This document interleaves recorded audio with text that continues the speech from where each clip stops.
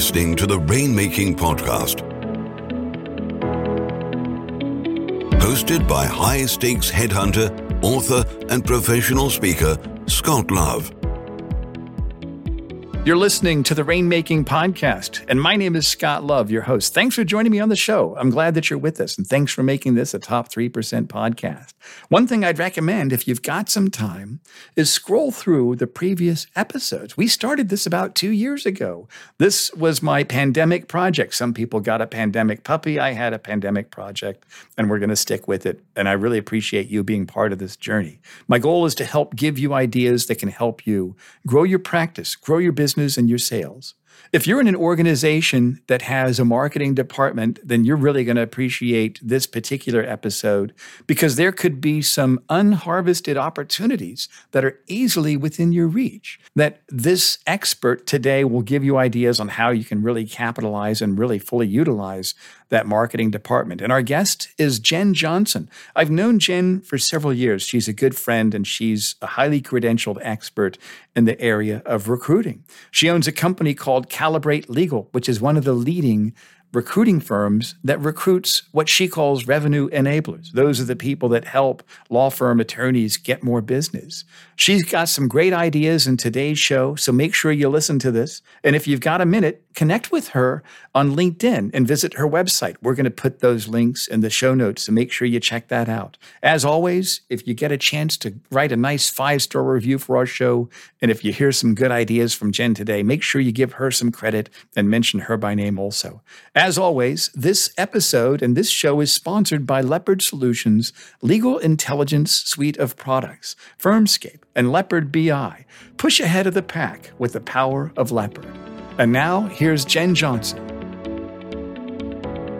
Hey, this is Scott Love. Thanks for joining me on the Rainmaking Podcast. My guest is a good friend of mine, Jenn Johnson, joining me talking today about how to best utilize your firm's marketing team. Jenn, this is great. I'm glad to have you on the show.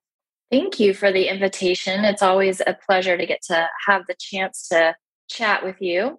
Absolutely. And for those of you that are listening, Jenn and I have known each other for a while. She actually owns a company that recruits people in the business development and marketing support, revenue enablers for law firms all over the world. And she's an expert on marketing. And we're going to start with some definitions here. Jenn, tell us about simple definitions. When people hear marketing, they might think that's the same as business development or sales or other things related to that. How would we parse those apart? How would we give some clear definitions so we know what we're talking about here?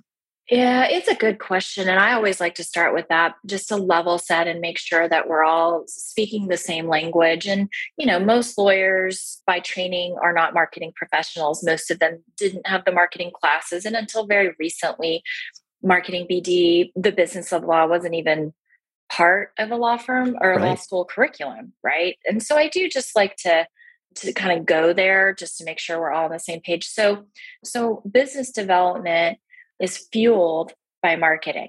So business development is the act of targeting and planning, and the marketing is what brings the plan to life. So marketing is events, and it's website, it's advertising, it's digital, it's PR, it's all of the various components that bring a plan to life to make business development come true.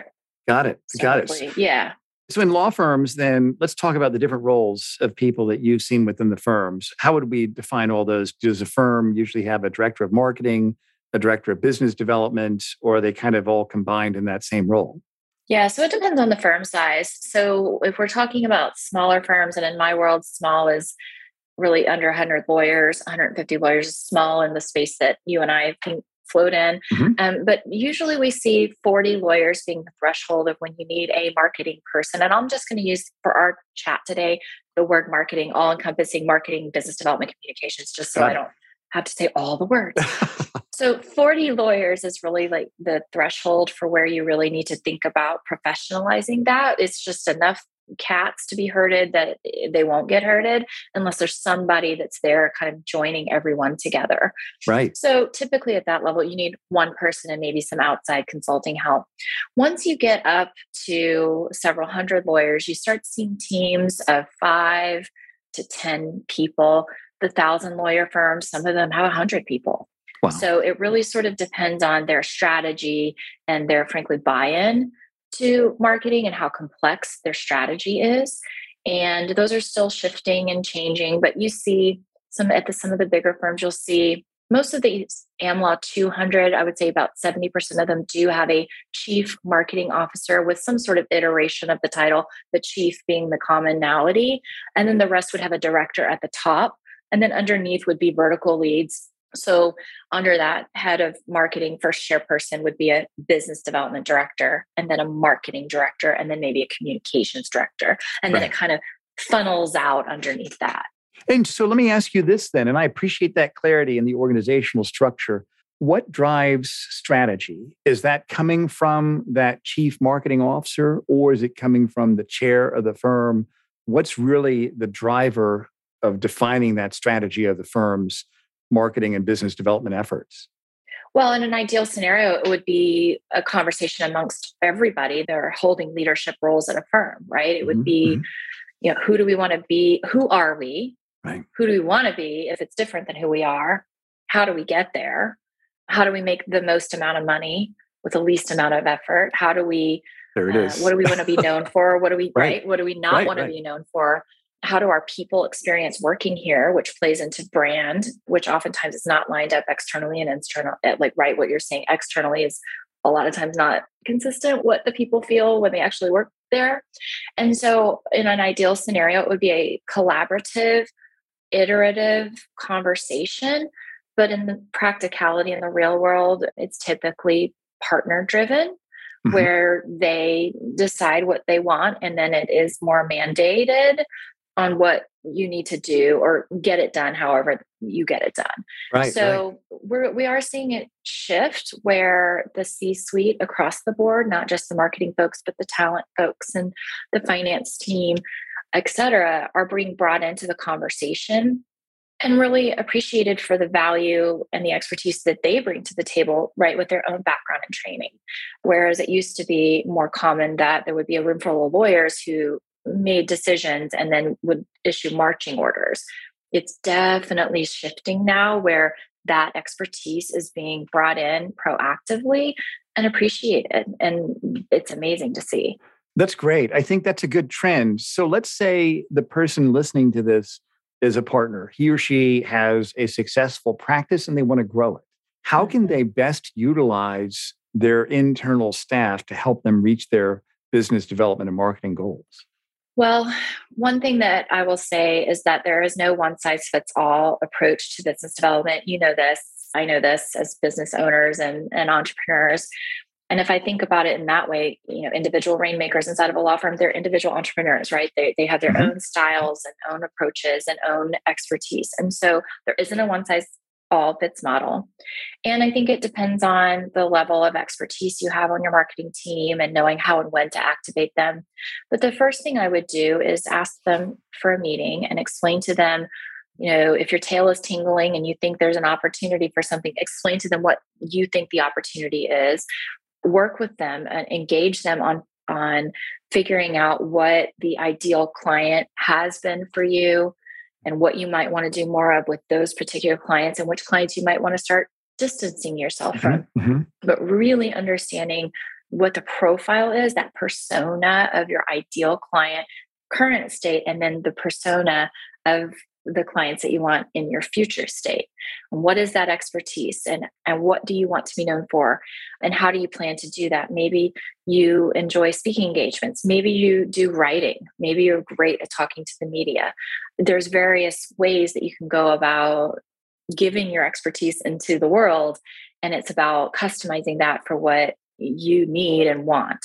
So you've got to figure out, you've got to plan. You need to know market insights and intel about what your competitors are doing, who you're up against. You need to understand what your differentiator is. And you've got to have a plan for communicating your expertise out into the ethos. You've got to do targeted segmentation. You've got to and then measure if it's working or not. So set some key KPIs in advance and learn and be okay with failing quickly. If something isn't working, stop doing it quickly. Right. I mean, if we could just rewind what you've said over the last 10 minutes, that could actually be the basis of a 30-day seminar that we could put on. Because how deep does that rabbit hole go, right? So it is a deep, deep, deep rabbit hole. And the hard part with, I think, the biggest challenge of most C-level professionals or vertical leads, whatever the title is, in a law firm is that they're dealing with multiple owners. And it's not just a marketing problem, but everybody's, priorities are different, but everybody feels as if their priorities are the most priority, right? The biggest priority. And so figuring out how to deal with that, getting consensus and buy-in is very difficult. Yeah, absolutely. And what do you think are some of the pitfalls between partners, or I wouldn't say pitfalls, but let's say the disconnects from your experience? Because you've been plugged in, you've been very involved in the Legal Marketing Association. You're on the inside of law firms every day. Mm-hmm. And what have you heard from them complaining about their partners that they wish their partners would do differently? What are some of the things that you've heard in that regard? I think some of it's the clash of the generations. So I think at this point, I heard a stat a few weeks ago that there's like 3, if not 4 generations hanging around in some of these law firms, 3 generations, where you've got people who, can't be bothered with the bells and whistles. And then you've got people who were brought along by that generation who have adapted a little bit, but not that much. And then you've got the new ones who want everything to move differently and more quickly and more efficiently. And all of that is clashing. And I think that's a big part of it. Another part of it is, well, if I'm a rainmaker, let's say my name's on the door, or I'm a leader, a practice leader or something inside of my firm, I've developed relative success. And the word relative is important in this conversation, but I've been successful. Why would I do anything differently? Mm-hmm. What's in it for me to want to change something or to work harder a little bit to make more money? Right? What's in it for me? What's the value proposition? And so I think that you see a lot of partner tension in that way, and that it's one thing to do it for myself, but then it's another thing for it to benefit others. And then how am I going to be compensated for that? So I think comp systems is a big issue as it relates to marketing and business development. There are some very large firms that don't have partner origination credit. It's not part of their comp system, as you know. Mm-hmm. And that really does allow for more of a cross-selling culture, right? A firm client culture, a us mentality. When you build in the origination credit, that's when it starts getting much more tricky on top of an already, adversarial environment, right? So, even though we're partners, it doesn't necessarily mean partners in that Webster dictionary sense. It means, collective, co-op, type environment where we share resources, but it's hard when it's a what's in it for me mentality that's rolling through the culture. That's right. So if a partner is working with their marketing team, what should be expectations in terms of accountability? Can they hold them accountable? Can they do anything to make sure that results are achieved?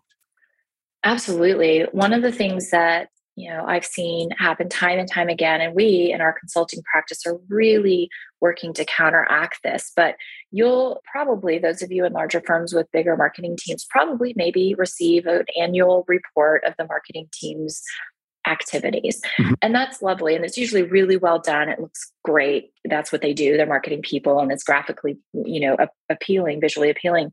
The problem with that, though, is it's a list of activities. And in my mind, I'm like, so what? What's so? Okay, you did all the things. You're very, very busy. But what did that drive any dollars into the door? The average law firm pays 2 to 3% of its gross revenue into the marketing budget. What is that doing? If you're spending hundreds of thousands, millions of dollars on marketing, what have you done for me lately? What does that mean? So how do you hold them accountable? So it's a tricky thing because in the law firm, the sales force are the partners. And so in many instances, it's hard to tie back the marketing activities, but it's all about tracking every action that happens in a marketing department back to a strategy, right? So whether it's an individual partner strategy or a practice strategy or an industry strategy or the firm strategy, everything has to tie back or we need to not be doing it. Right. And really, we've seen it where firms are now, marketing departments are able to look at proposal and influence revenue. So they can say, okay, over the last 12 months, for the partners who chose to use our services to help them prepare a proposal, they were 38% more likely to win at a 15% higher margin. Wow. Those are the data points that you can go back to as ammunition. Lawyers love evidence, right? So if you can say to them, you're more likely to win at a higher margin if you work with our team. But that means, by the way, there's boundaries and rules. You can't get it to us the night before. If you want us to help you win bigger and more often, then there's a process, and it takes weeks to get this thing right. So they're not, magic wand people. They have their own processes, and it's part of it's them, the marketing folks needing to put some boundaries in. Here's what services we provide. If you give us something the day before, we're not going to be able to do it at the level that you're hoping. I think that's great. And so everything you said, I think, is fantastic. And I like the way you talked about, here's the evidence that marketing people should track to show. Work with us, we'll help you achieve these results. And this is how we know it's going to happen. So tell me a story of a firm, and you don't have to mention the firm's name, of course, but where you saw a high-performing, highly functional marketing team with good leadership and effective strategy, and the execution was seamless and at a high level with the partnership, and they achieved significant results. Tell me about a story like that. Yeah, it's really interesting because in theory, as you're running CMO place searches or COO searches, in the roles that those positions sit in, you would, in theory, think that they would have stories about how they were able to help influence revenue, more higher revenue, or make a change of some sort. So there's a couple of stories. I mean, I know a couple of CMOs whose managing partners and executive committees make zero moves without talking with them first about what did we miss? How should we be looking at this? Do we have the right perspectives in the room? Building pitch teams, building, messaging. That there's a ton of marketing people that are out and client facing and doing these feedback interviews and making sure that the services that we provide, is it going well? How are we billing you? Does that feel okay? What are the other services that we could provide to you that we can give to you without billing you for it, right? To be more of a business partner. So that's the things that they're doing, really trying to add more value to the relationship to strengthen it. But, demonstrable results, I have seen firms develop key client accounts, and it takes time, but when they do it, they go much, much deeper. There's instances where you can see a 20% higher penetration in both in terms of numbers of matters, but also in dollars in the door because of a focused key account methodology put into place, right? So these are the things, and it never happens whole scale. You got to start with the coalition of the willing. And, there's always a pocket. Every firm has pockets, right? Of people who will play along, lawyers who will play along. So it's about finding them, capitalizing on that, and then sharing those wins, right? In ways that other partners can receive. Oh, that's interesting. I'd like some of that. I want to win too. And it's about sharing it and ripple affecting it that way. That's great. And I like the fact that you said, find those people that are supporters, that want to pitch in, that want to help out. Start with that, build a case study. Now you've got a story that you can sell to other people. Because when you said that a lot of the partners, they're really self-employed, yeah, they kind of are. And I think when you look at the organization of a law firm, one thing I learned early on was that a law firm is nothing more than a collective of peers held together only by conditional promises to each other. And it can fall apart pretty quickly. You've got to have that cohesive leadership. And I think when a firm builds story after story after story of teamwork, people working together, the trust increases, then they're more likely to go to that staff person and say, help me out. Scott, that's where we have to go. This industry has to go in a team-oriented mentality going forward. And it's going to take a while to change this because, again, lawyers have been trained to be adversarial, to be the ones who know the answer, the individual that figures it out. And the team mentality has to happen, not only for the future of the workplace and the future of how technology is going to converge and the alternative legal service providers, but also for the talent that you can attract. So not just the lawyers, but if firms continue to want top quality people in their accounting department or their marketing department or their talent group or their IT teams, they're going to have to promote actually live a culture that's authentically team oriented. What you see so often is an external brand message that is team, collaborate, yada, yada. And then inside, it's not like that at all. Yeah. And that doesn't just go for the lawyers. It goes for the staff as well. And a law firm is only as good as the support staff it has in place. And I think there's a dismissal of the need for high quality support professionals. Right.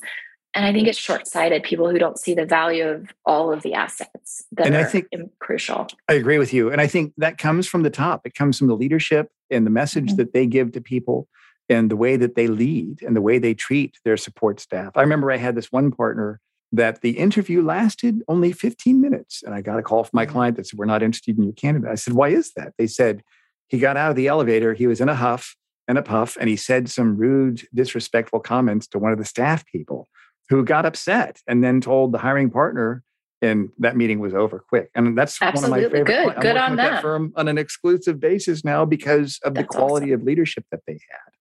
And that's the thing I saw. We look for that too, all the time. We look for, as we're pitching work or talking with firms, whatever scenario it might be, how do they treat us, as potential service provider partners? Like if you treat us poorly, I'm not inclined to do business. That's exactly right. And that's what I've seen as well. And I can always tell when I've got a high functioning staff person that I'm talking to that's enthusiastic about the firm, that's a tell. If I have somebody that's 100. Not communicative to me, that doesn't make recruiting a priority, that's a tell also. That firm isn't going to do very well. If there's a problem in one area, it probably exists in other areas in that organization. So that's the end of it. And I want to say this too, as it relates to marketing, recruiting is marketing. Yeah, that's right. Like, hello. Yeah. So to the extent that, again, going back to when we first started talking about the collaborative nature, the people that are recruiting your lawyers and your business professionals should be in regular conversations with your marketing team. Mm-hmm. And your marketing professionals, part of a business development plan for a practice is talent. And so recruiting is marketing. And if those groups are not collaborating, that's a huge red flag. I wouldn't allow it. If I was a business owner, I wouldn't allow our team not to collaborate. I would expect it. Right. That's right. And tell me about the members of the team. You talk about revenue enablers. And what I want you to do is talk a little bit more about your practice in a little bit. But what does that mean, a revenue enabler? Well, so in the law firm setting, the lawyers are the revenue generators. And typically it's the lawyers and the non-lawyers, right? And the non-lawyer is usually used in a pejorative way. And so we've really tried very hard to think of alternative ways to address people who are not lawyers. And so we came up with this catchphrase, revenue enablers. So the lawyers bring the money in the door, make the money, bill the hours, but everybody else on the business side are enabling that revenue to be in the door, come in the door. And so I always give this example of all of your humans are an asset. And if you don't understand that the person you pay a salary to organize the napkins in the conference room so that your clients have an experience with your brand that's positive, and you disregard them as being part of the cycle of selling your services, that's a problem. If you're paying that person money to do a job, they are indeed an asset. Mm-hmm. And so they are enabling you to have your clients have the experience you want them to have by having the napkins in the right way and the coffee is hot. Do you know what I mean? That's a very basic example. But if you had, people who couldn't do math in your accounting department, that's a problem. But you have people who are very smart at what they do and appreciating the fact that they get your bills out the door and they collect the money. I think we're just missing something here. And so we like to say revenue enablers are the core. And if you don't have the best possible functioning team of revenue enablers, your business is going to suffer. Yeah, that's right. And tell me, as we bring our conversation to a close here, Jen, if you could summarize and maybe give us 3 action steps that someone listening to this can take to really maximize the potential of their team. What would those 3 action steps be? So the first one is I would, depending on, your position at your firm, but I would call a meeting of your vertical leads on the business side and ask, set an agenda and say it's a collaboration meeting and that your expectation is that they will collaborate, have the meeting and ask them what they're working on together and see what happens. And really just setting that precedent that collaboration is not optional and just see kind of what you get and then start holding regular meetings with the business people to see what they're up to and then hold them accountable for that. As it relates to marketing and business development, I would certainly call the person or email and set an appointment with the person who is assigned to your practice or industry, et cetera, and just ask them if there's anything that they see that they could be doing to enhance your business development efforts. Ask them some specific questions and see what you can elicit from them. And if you don't wind up having a conversation that you want to continue with that person, then I might think about potentially making a change, because there are 100% people out there who should perk your ears up when they're talking about their expertise, which is marketing and business development, and how they can help you. So what's our third step here? Our third step is a good one. I like to step outside of the law firm land bubble and do some reading about successful businesses that are similar to the practice of law. So I will tell you that PwC, Deloitte, Accenture, KPMG, they all do a really, really great job of holding both C-suite surveys, but then panel discussions, et cetera, once a year to see what's on the mind of their clients. And so they do it with the Fortune 1000. And so these are general counsel, these are CEOs, CFOs of the clients of law firms talking about what's on their mind and what's keeping them up at night and what they see as the trends. And so going and just absorbing some of that information instead of necessarily looking next door at what the law firm next door is doing, I think is something I would encourage. I think that's innovative, because most law firms I've noticed are like, hey, what's that other firm doing? We should be doing that. Right. That's absolutely. And so it's an endemic of race to second. Nobody wants to be first. Let's all see what everybody else is doing and then let's all do it. But I think looking on the outside is definitely the way to keep your business pushed forward in a lucrative way. I think that's a healthy concept. And tell us then about what your company does. What are the offerings that you have that you'd like for people listening to know about? Sure. So Calibrate is known for placing revenue enablers, so executive search on the business side of the house. So anybody that would run your business, vertical leads, marketing, HR, talent, DE&I, finance, et cetera. And then we also do consulting, so organizational development consulting. We do consulting as it relates to governance models and how partnership agreements are set up, and then how the business stuff side support the business, the partnership agreements. So it's really aligning the people, the processes, and the technologies to help the business, push the business forward. That's great, Jenn. Well, we're going to put all of your contact information on our show notes. So those people listening, if they want to reach out to you, they'll be able to go there and connect with you directly. Thank you so much for being here with me today. And we're going to have you back on the show in the near future. You've got some great ideas, and I know we've just kind of covered the surface of that right now, Jenn. I would welcome it, and I appreciate you for inviting me. That sounds great. Thank you. Thank you for listening to the Rainmaking Podcast. For more information about our recruiting services for international law firms, visit our website at attorneysearchgroup.com. To inquire about having Scott speak at your next convention, conference, sales meeting, or executive retreat, visit therainmakingpodcast.com.